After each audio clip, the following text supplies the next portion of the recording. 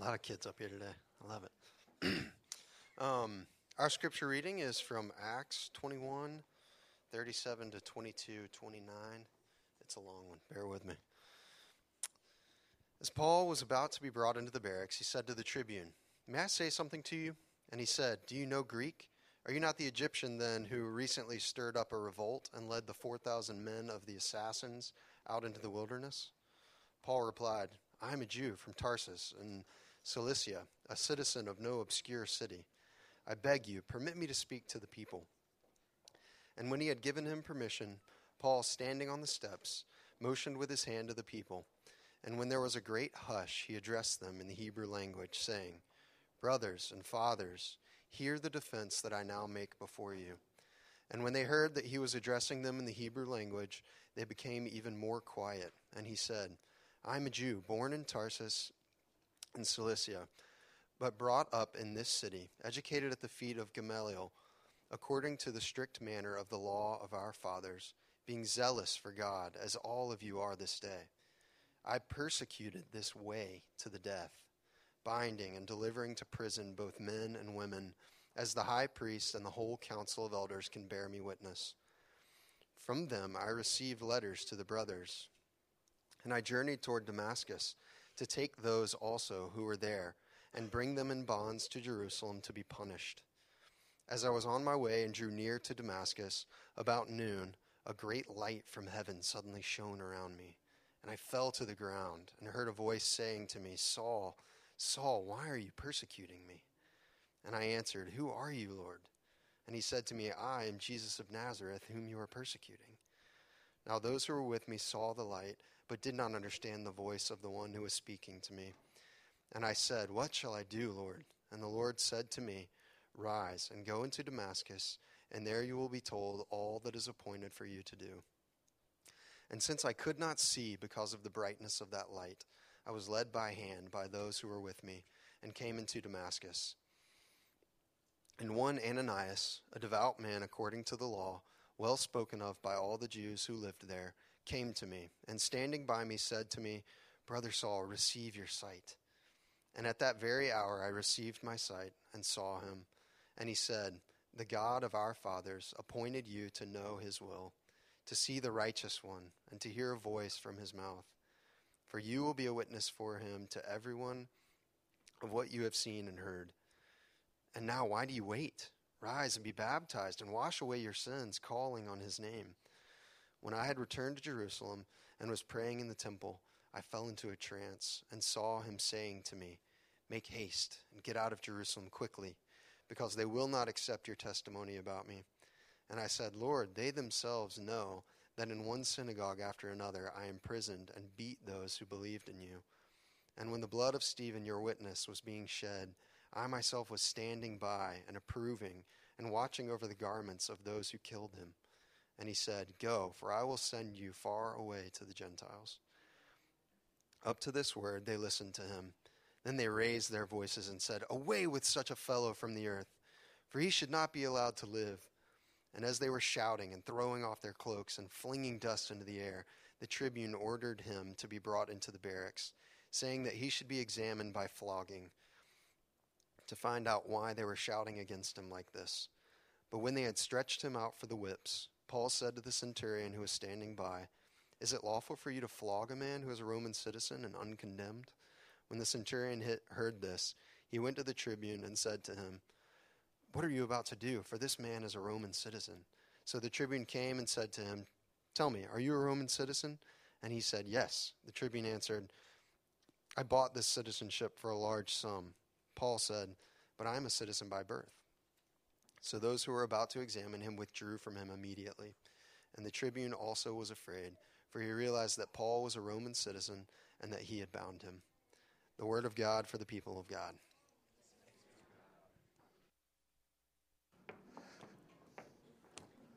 Thank you, Aaron. Children, have fun with Josh. Please open in your Bibles to Acts chapter 22. Actually, we're going to be at the end of 21, verses 37 through 40, and then most of 22 through verse 29. I want to thank Wim for filling in for me last minute on Sunday. Natalie walked into the kitchen at 6:30 and said, "We're having this baby today. You need to call someone to preach."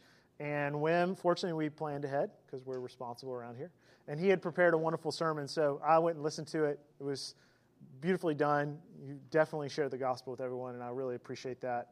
And it was well articulated, so thank you for helping us out. We went to Baby Boutique, and had our baby Henry. And we're just enjoying being with him. And thank you for all the prayers. Thank you for the meals and the support. We feel so loved and supported by our community.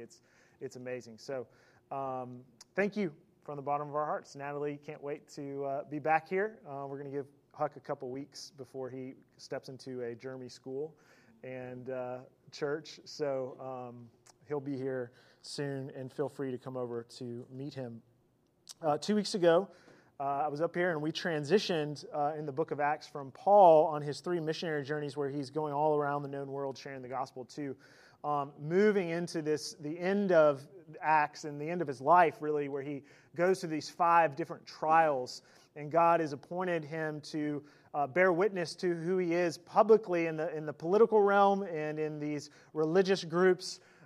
Through opposition and difficulty and suffering, God is using these situations for Paul to be a beacon of light in the community. And this week we pick up at the end of the passage from 2 weeks ago, where Paul is falsely accused and arrested, nearly beaten to death by the Jews who claimed Paul had broken the law by bringing a Gentile into the temple courtyard, which he actually hadn't done. They just accused him of that because they wanted a reason to get rid of him. And that was a crime punishable by death. So he's sitting here under very serious charges, being abused and mistreated unjustly. And today we find Paul outside the temple, having been arrested by the Roman guard. And surprisingly, I found this to be quite shocking. I don't know if you did when you were hearing it being read. He's requesting to speak to the angry mob. So there's a lot for us to learn here in this request and in his defense about suffering, about defending the gospel in a hostile culture and being prepared to do so, living for God's glory alone, which I believe is what we were made for, and about the power of our words. So let's pray and we'll dig in. Lord, I do thank you for passages like this that remind me of how comfortable my life is in comparison to what Paul and others have had to go through for you. Lord, I pray, raise us up out of our apathy. Put us in situations where we are utterly dependent upon you, where our suffering is our witness, where we are fashioned into sharp instruments into your hand. Give us hope. As we're all battling our different struggles, give us hope that those struggles just produce perseverance, and perseverance produces character, and character produces hope, and a hope that will not disappoint. We thank you for that in your economy, in your kingdom, we are given that kind of hope. In Jesus' name, amen. So I would be remiss if I did not mention that the Kentucky Wildcats are 5-0. No one else seems very excited about that. Jonah! Go Cats. Yeah, Aaron's excited, thank you. We're 5-0 for the first time in my lifetime, since 1977. Let's pray. No, it's miraculous, and it's fun to watch. And as I was watching my Cats stun the world again with another victory, 3-0 in the SEC. They beat South Carolina last night. You know, I'm high on emotion. Probably helped that Micah brought me a bottle of bourbon to celebrate. And I'm feeling emotional. And this State Farm commercial comes on TV. I don't know if you all have seen this on the SEC network, but it's actually pretty touching. It's really well done. And the commercial is just this slow-moving shot of an ancient tree. Some of you all may know about this tree. I don't know about it. Of a tree in Johns Island, South Carolina, you know, where the storm hit. And it's the narrator with his deep, foreboding voice. And he says this is the angel oak, or simply the tree to locals. Some say it's the oldest living thing east of the Mississippi. For the last 500 years, it's weathered more than we will ever know. Floods, lightning, and hurricanes. Battered and broken, it stands for the resilience within us all. Carolinas, we are humbled by your strength, and we are here to help. Cue tear. I felt a little teary watching that. And as I was putting the finishing touches on my sermon, I couldn't get that image out of my head, and I started to wonder why I was thinking so much about that. And I think it's because I've been looking at Paul all week, or for 2 weeks now. He's the resilient tree. He's the man of Psalm 1, planted and rooted by streams of living water. And it is inspiring to watch him battered and broken, standing for righteousness and for the name of God in the face of unimaginable opposition. I'm humbled by his strength. And I look at him and I think, I want to be a man who is rooted like he is. A man who has a voice. A man who can defend even as he's battered and bloodied. I want to set the scene here a little bit because I think it's important to emphasize the terrifying circumstances that Paul finds himself in front of this bloodthirsty Jewish mob. So it's easy to get lost on us in a quick reading, but here's the deal. Paul's all alone. Having been beaten within an inch of his life, he's bloodied, he's battered, he's abused, he's spit on, he's punched, he's kicked. He's being threatened to literally be torn apart via flogging. Now, flogging are these whips, with metal pieces and glass on the end that when they strike you with it, it rips the skin off your flesh. It exposes your organs. It goes deep. This is not just a whipping or a spanking. This is something that costs many people their lives. And this is what Paul is being threatened with. But fortunately, even though Paul has no way to physically defend himself, he's been delivered by the Romans, which is ironic because the Romans are the ones who are going to eventually execute him. But in this particular moment, by God's providence, he is delivered by the Roman guard who, in order to protect him, arrest him, and they are bringing him in for interrogation. And what Paul does here, the more I looked at it, the more I thought about it, how remarkable it is what he does here. It brought me to tears as I was writing my sermon, sitting in the safe confines of my office, realizing how terrifying it would be to have to risk my life to share my own story in this kinds of situation. So I want to examine the beauty, the courage, the fortitude of Paul by unpacking the story in three parts. So let's look at Paul's request, then Paul's defense, and the people's response. First, Paul's request is just in these first few verses in 37 through 40 of chapter 21. At this point, Paul has completely surrendered his life to living for the glory of God. That is his primary purpose, and he knows it, and he'll do whatever it takes. And he views every opportunity that he has, no matter how difficult it is, no matter how painful it is, he looks at it as an opportunity that God has given for him to share his life. When he was saved on the Damascus Road, that's what God told him he was going to be about. He was going to go from murdering Christians to giving his life to see that they're saved. And Paul is ready. As he told his friends just a few chapters earlier, I do not count my life of any value, nor is precious to myself, if only I may finish my course in the ministry that I received from the Lord Jesus, to testify to the gospel of the grace of God. Is that your mission? Do you resonate with those words? It's a good time for us to do some heart interrogation, as I found myself asking myself some healthy questions this week. What value do you give your life? What is it worth? Where is it headed? What is the goal? What makes you consider it successful or unsuccessful? Is it the amount of sales? Is it the amount of cuts? Is it the amount of clients? The number in your bank account? What are you pursuing? Is it all working to make much of you or to make much of God? And what would it look like if it did serve to make much of God first and foremost? In all that you do, from the design to the writing to the sale. Those are healthy questions to interrogate our hearts with. What is it that's giving your life value right now? Your bank account, the size of your house, your car, perfectly manicured lawn, your job. For me, it's sidewalks. I just want sidewalks. I would feel like my life is worth something and I could show off where I live because I have sidewalks and I don't have sidewalks. And so I feel ashamed of that. I'm being serious, I really do. Like, that's how shallow it gets for me sometimes. My in-laws are coming to stay with us for 2 weeks, and I'm like, we don't have sidewalks. They have sidewalks.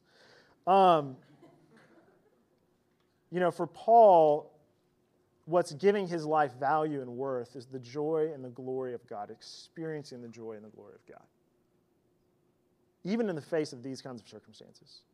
And what makes Paul ready for this extraordinary moment is not his 401k, it's his obedience to the will of God. That's why someone like Paul can find himself in an extraordinary circumstance and be absolutely ready. In the midst of chaos, he's the one guy who's under control in this situation. And imagine the awe-inspiring courage. He's bloodied, he's battered, and he politely begs for permission to speak to this angry mob. Now, when you think about that, put yourself in his shoes. Let's say I said something up here that was so offensive to you all that you just lynched me, mobbed me right now, drug me outside of the school, beat me within an inch of my life. I'm sitting out there in the parking lot, bloodied and battered. You all want to flog me and stone me. You're yelling angry insults at me. And all I want to do is shut you up so I can tell you about Jesus. Okay, my reaction to that would be, get me the heck out of here. I want a hospital bed, I want the police, and I want to get these crazy lunatics out of here. And I don't ever want to see you again. I would feel so abused, so unjustly treated, so terrified that the last thing in the world I would want to do is gather your attention so I could tell you something good. But Paul knows, because he's been changed by the gospel, exactly what's going on here.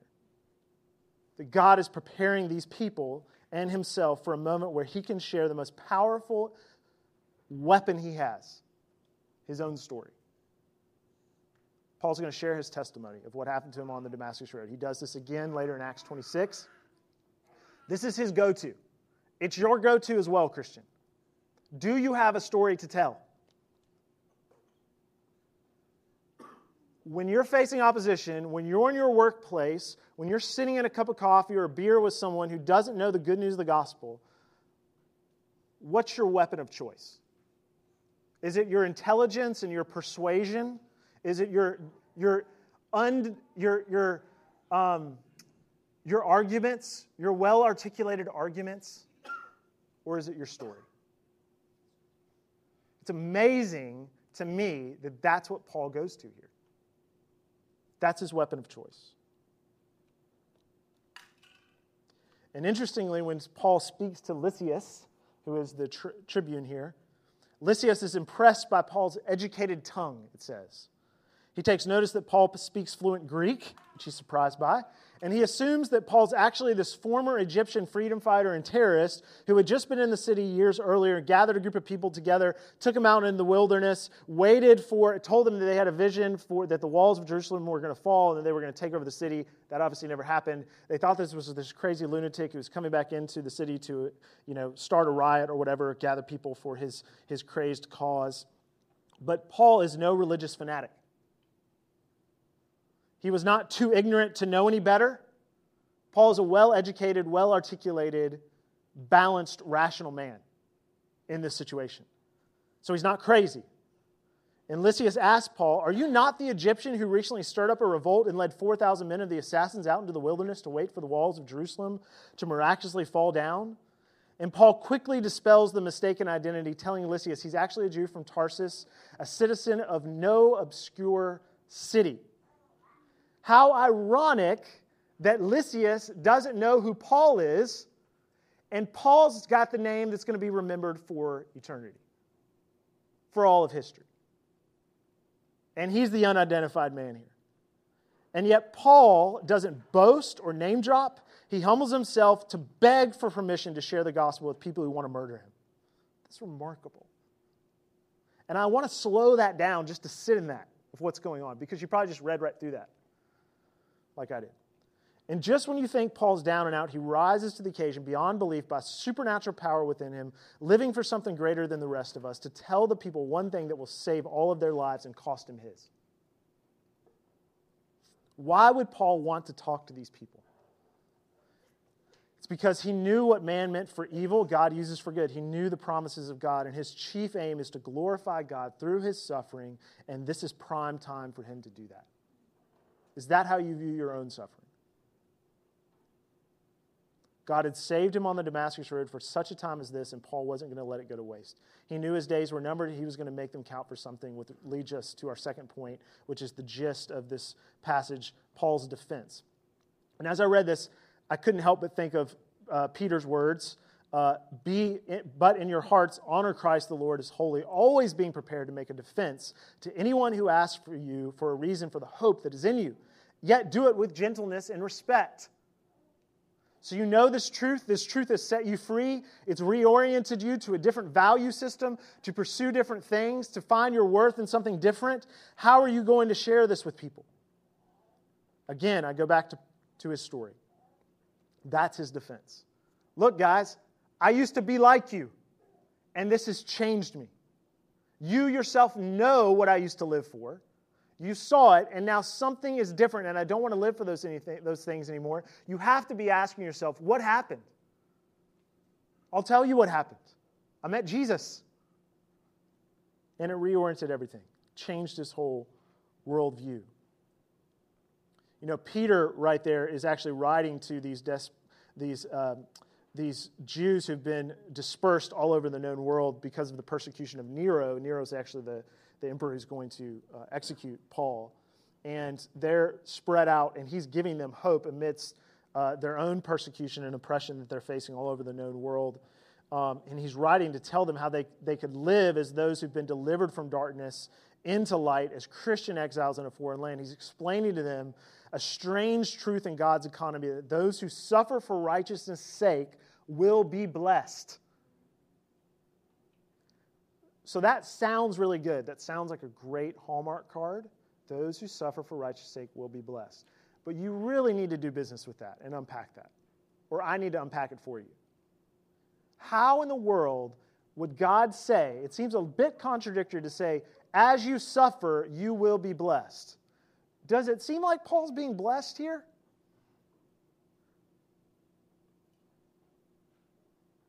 Here's what you need to know. A little secret, just between us. The opposite of blessing is not suffering. Suffering is not the opposite of blessing.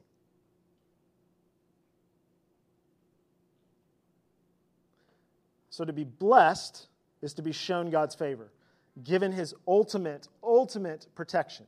Paul's vulnerable. He's not protected here physically. The opposite of blessing is God's disapproval. It's for him to be not before you as he is for Paul here. In the Sermon on the Mount, Jesus says, "Blessed are you when others insult you." You are blessed because in standing for Jesus, God is pleased with you. He's showing his favor for Paul, and Paul says he rejoices in suffering. What does that mean? He's not a guy that, like, if you walked up to him and punched him in the face, he smiles back and says, "Thank you." That's not what he's talking about.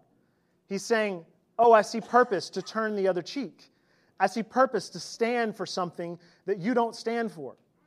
I see purpose that in my suffering, my life can mean something and communicate something totally countercultural to what other people believe. It can stand for something that is eye-opening, that is life-changing.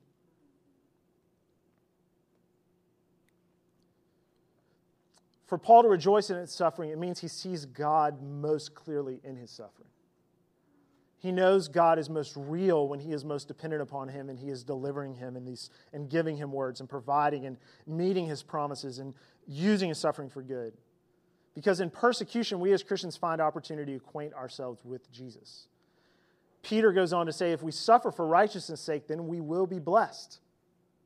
To be blessed by God's favor creates joy and satisfaction that we can only find in relationship to God. And in Christ, we no longer have to fear persecution and people hating us. Peter is concerned with people allowing fear to keep them from doing good and pursuing righteousness. And he says we use our tongues to repay evil with good, to bless, to encourage and build up and give peace to others. That's the most powerful weapon we have. That is Paul's weapon here that he uses to fight back and defend himself. We just read from Psalm 34.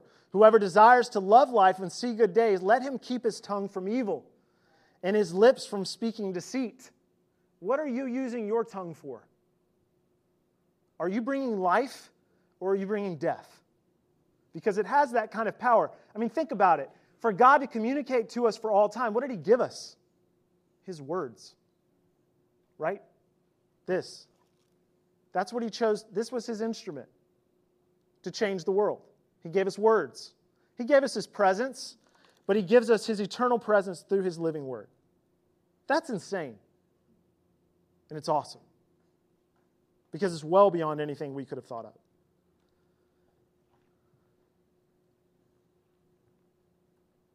To be blessed is not to be monetarily prosperous or to be healthy. By good days, Peter means days with purpose.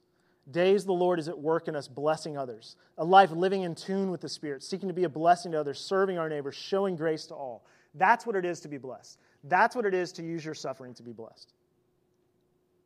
And besides blessing others and repaying evil with good, Peter gives us another powerful way we can use our tongues to make a defense for anyone who asks for the reason for the hope that's in us. We can use our tongues to profess the greatest news the world has ever known. We can use our tongues to be gospelers, to proclaim Christ's victory. Is that something you're equipped to do?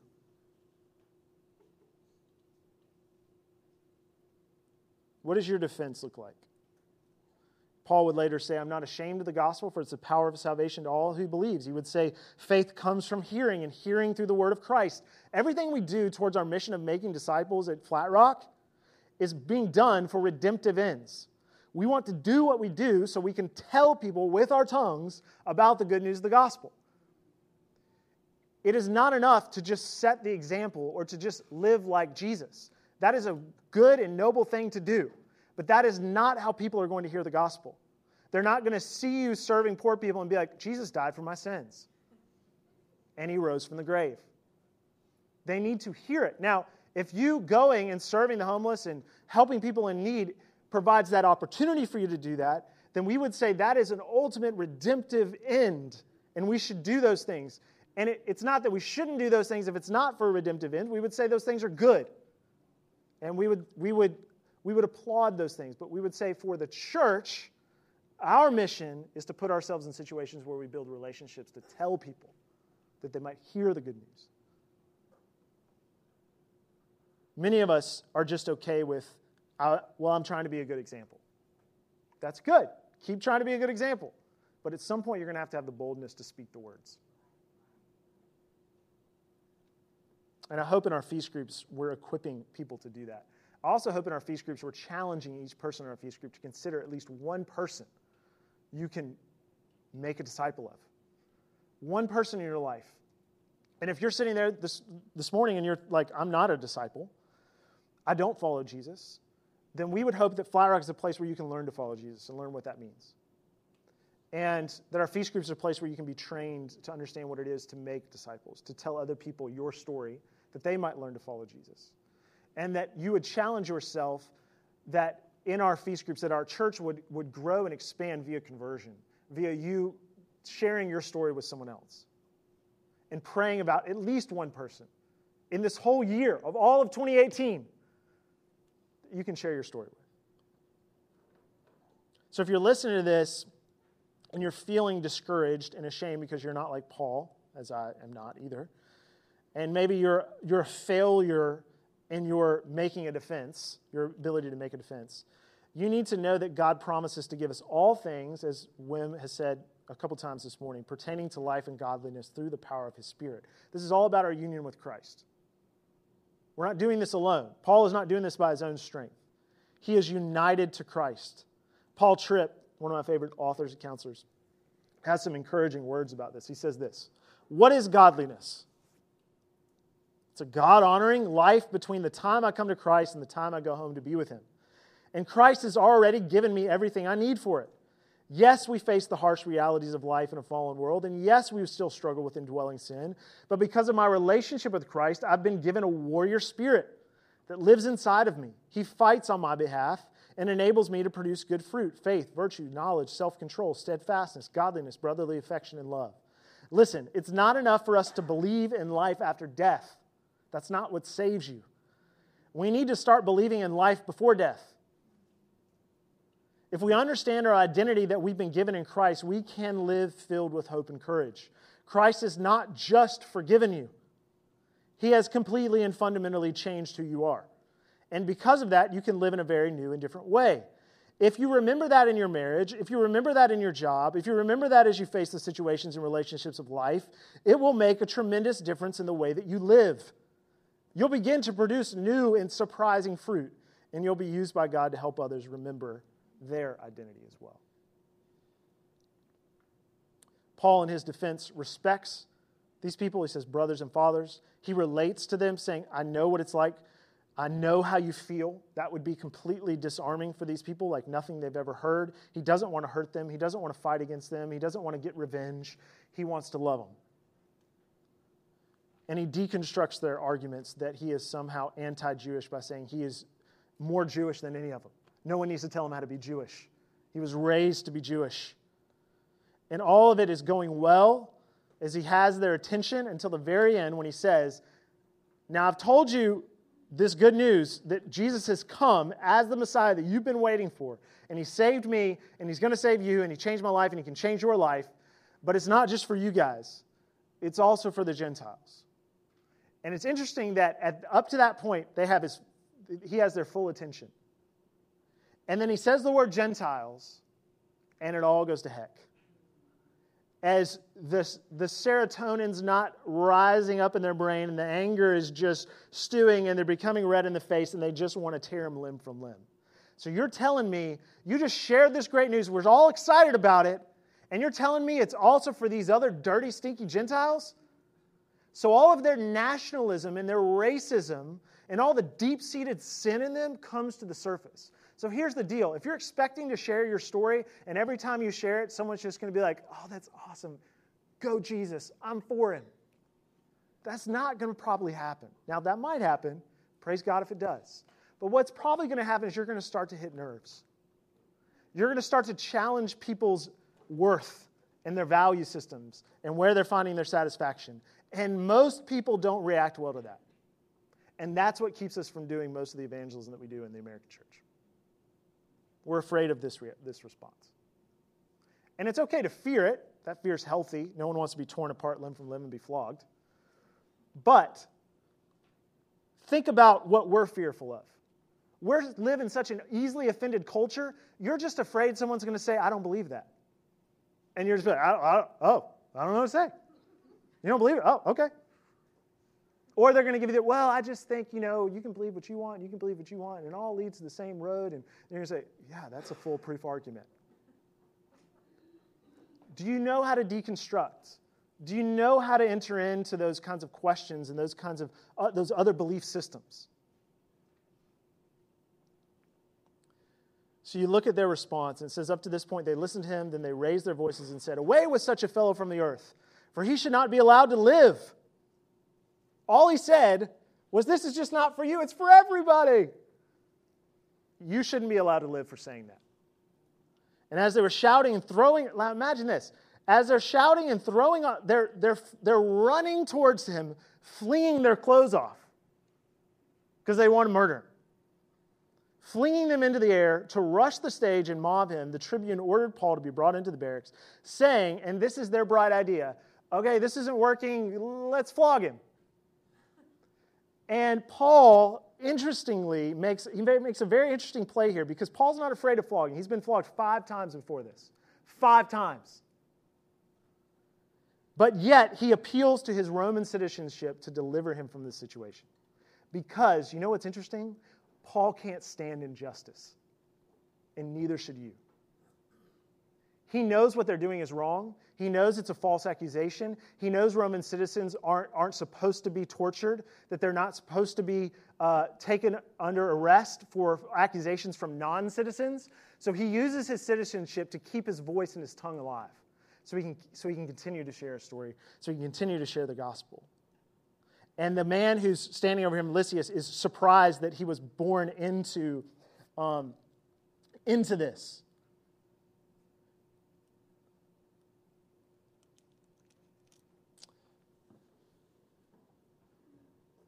So suffering for Paul is necessary. But Paul is no masochist. If he could avoid it for justice' sake, then he would. Paul knew it would spare his voice and his witness. He challenges unlawful use of power. He doesn't always demand his rights, but self-interest and comfort were not his priorities. That's not why he does this. It was God's glory and the promotion of the gospel that he lived for. And he asserts his rights and demands justice when it's for the promotion of Jesus. And it's not loving to let someone sin against you. As Christians called to repay evil with good and love our enemies, that doesn't mean we roll over when we're being sinned against. We still stand for justice for God's name's sake. We don't empower people for injustice. We still confront evil. We just do it with different motives and manners.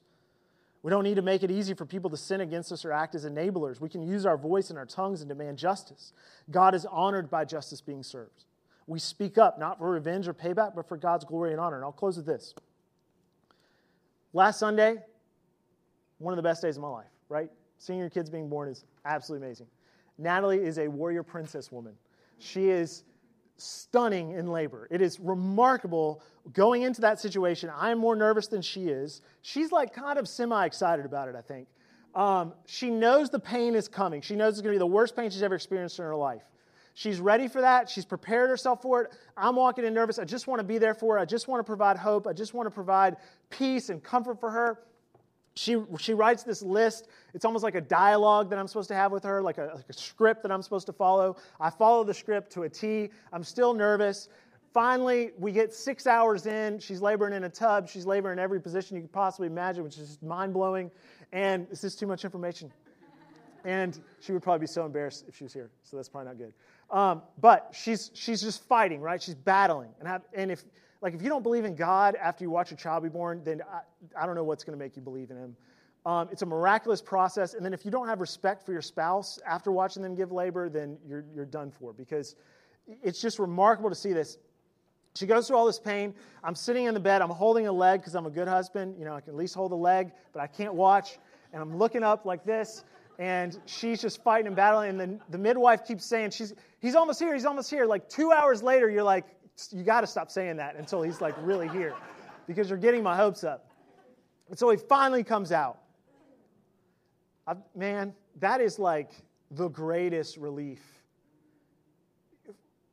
Not only just for me, but obviously especially for your wife, but just seeing her going through that unimaginable pain that I will never experience in my life, for the joy of holding that baby boy.